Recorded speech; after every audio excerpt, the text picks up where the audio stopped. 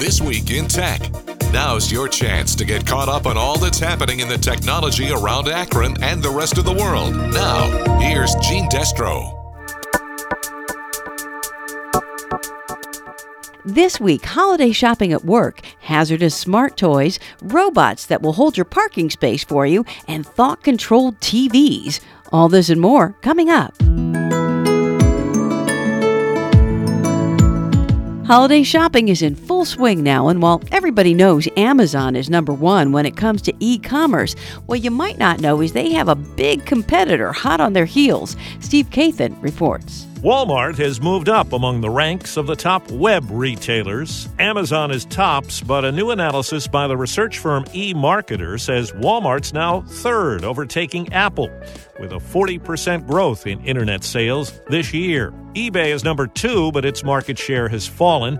Amazon now accounts for 48% of all online retail sales. Add it all up, and e-commerce is expected to grow 16% to $525 billion in sales. Steve Kathan, CBS News.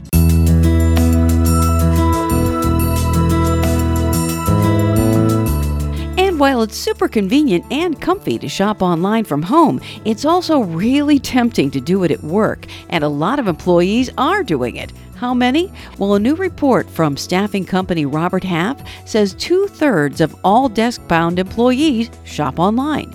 So CBS's Vicki Barker talked to spokesman Ryan Sutton about it.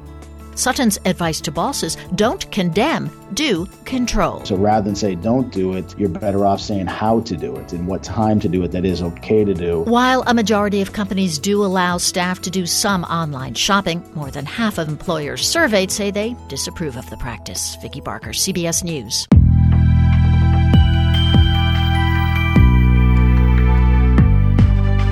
When it comes to shopping for toys, parents not only have to be concerned about what's the hottest new toy their kids might want, but also whether or not those toys are going to be safe. And rightly so, because according to Mike Litt, who is the Consumer Campaign Director for the U.S. Public Interest Research Group, there are plenty of hazardous toys out there.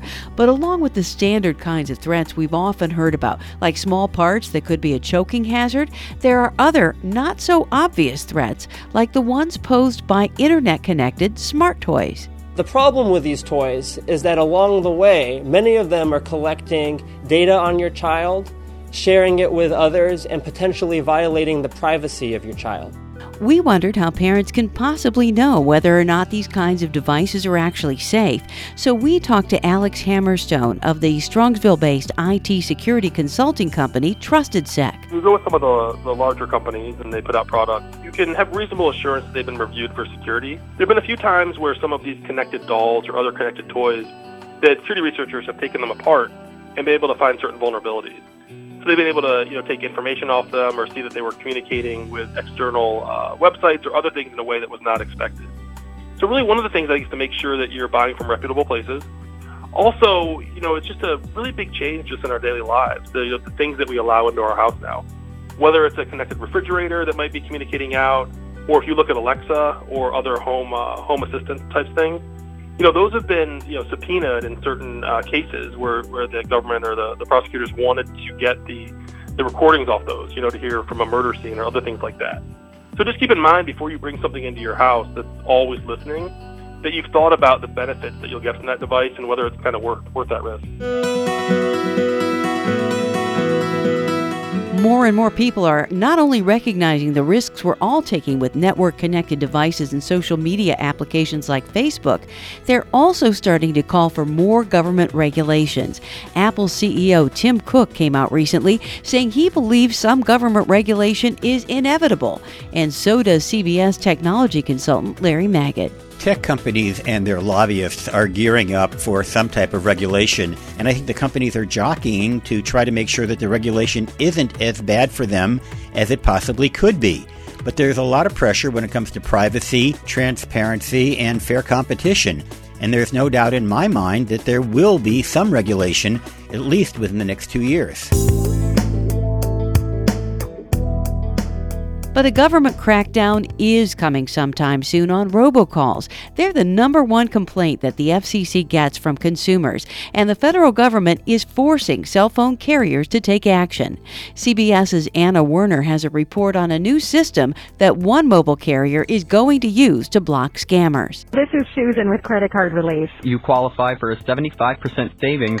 Experts say by early next year, nearly 50% of all cell phone calls will be scam robocalls. I knew the phone number, I could see that it was scam, and I could send it away. At T-Mobile, Vice President Grant Castle showed us his company's latest tool, an app called Name ID that allows users to block specific types of calls. Everything from nuisance calls. I have a business model that literally put $500,000 in my pocket. To political calls, even prison calls.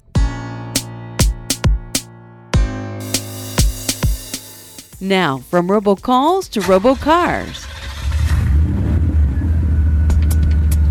The first self-driving taxis. I'm Brian Cooley from CNET's Roadshow. No matter how you feel about Uber and Lyft, you'll soon have a new service to either love or hate.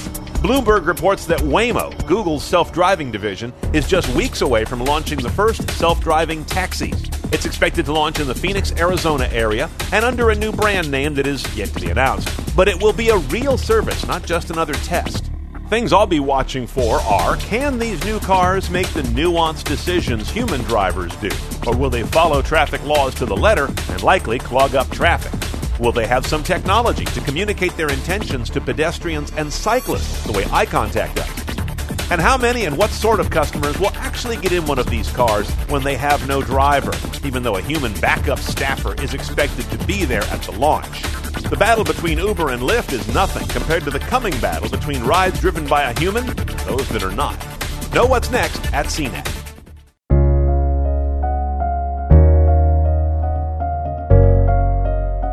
Meanwhile, Ford is launching a test program in Miami to deliver groceries using self-driving vehicles. WWJ Radio's Jeff Gilbert explains. Ford's self-driving vehicles will join with Walmart's delivery fleet in Miami. It's a learning experience, says Brian Wolf of Ford's automated vehicle team. Things we're trying to learn are, how to get consumers to come to the vehicle. Are there certain products that consumers won't come to the vehicle for? Ford conducted an earlier program with Domino's exploring automated pizza delivery. Jeff Gilbert, CBS News, Detroit. Don't you just hate driving around and around and around inside parking garages trying to find a place to park? Well, there's some new technology on the horizon that can help. CBS correspondent Lucy Kraft has the story. Here's how it works. Customers pull up to the parking lot entrance, click Enter on their smartphones, and the auto valet takes over, piloting your car to an empty space as you sit behind the wheel. When you're ready to leave, click Exit, and your car drives back to you. The system, which increases available parking space by 1/5, is set for use in 2020. Lucy Kraft, CBS News, Tokyo. And wouldn't you just love it if you could actually reserve a parking spot someplace and have somebody hold it for you? Well, now you can, but it's not a somebody who's going to be holding it for you. It's a something, a robot. CBS's Anne-Marie Green has a report. Forbes reports a startup company's mobile robot will hold your parking space for you at the mall. Miami-based My Park deploys robot blockers to hold spaces for customers willing to pay for it. The app system costs between $1 and $3 for the first 2 hours, with additional charges per hour after that. My Park is already in 5 states and Puerto Rico. Now here's something completely different. And you thought you had a smart TV. Samsung is pushing the envelope of television technology in a bid to create a TV that you can control with your mind.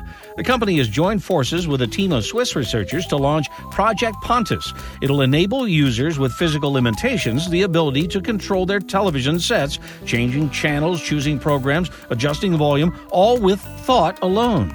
Currently, there is a system that uses brain monitoring sensors that are worn like a hat, as well as eye-tracking hardware. What Project Pontus hopes to achieve is a system so advanced it'll work on brain commands alone.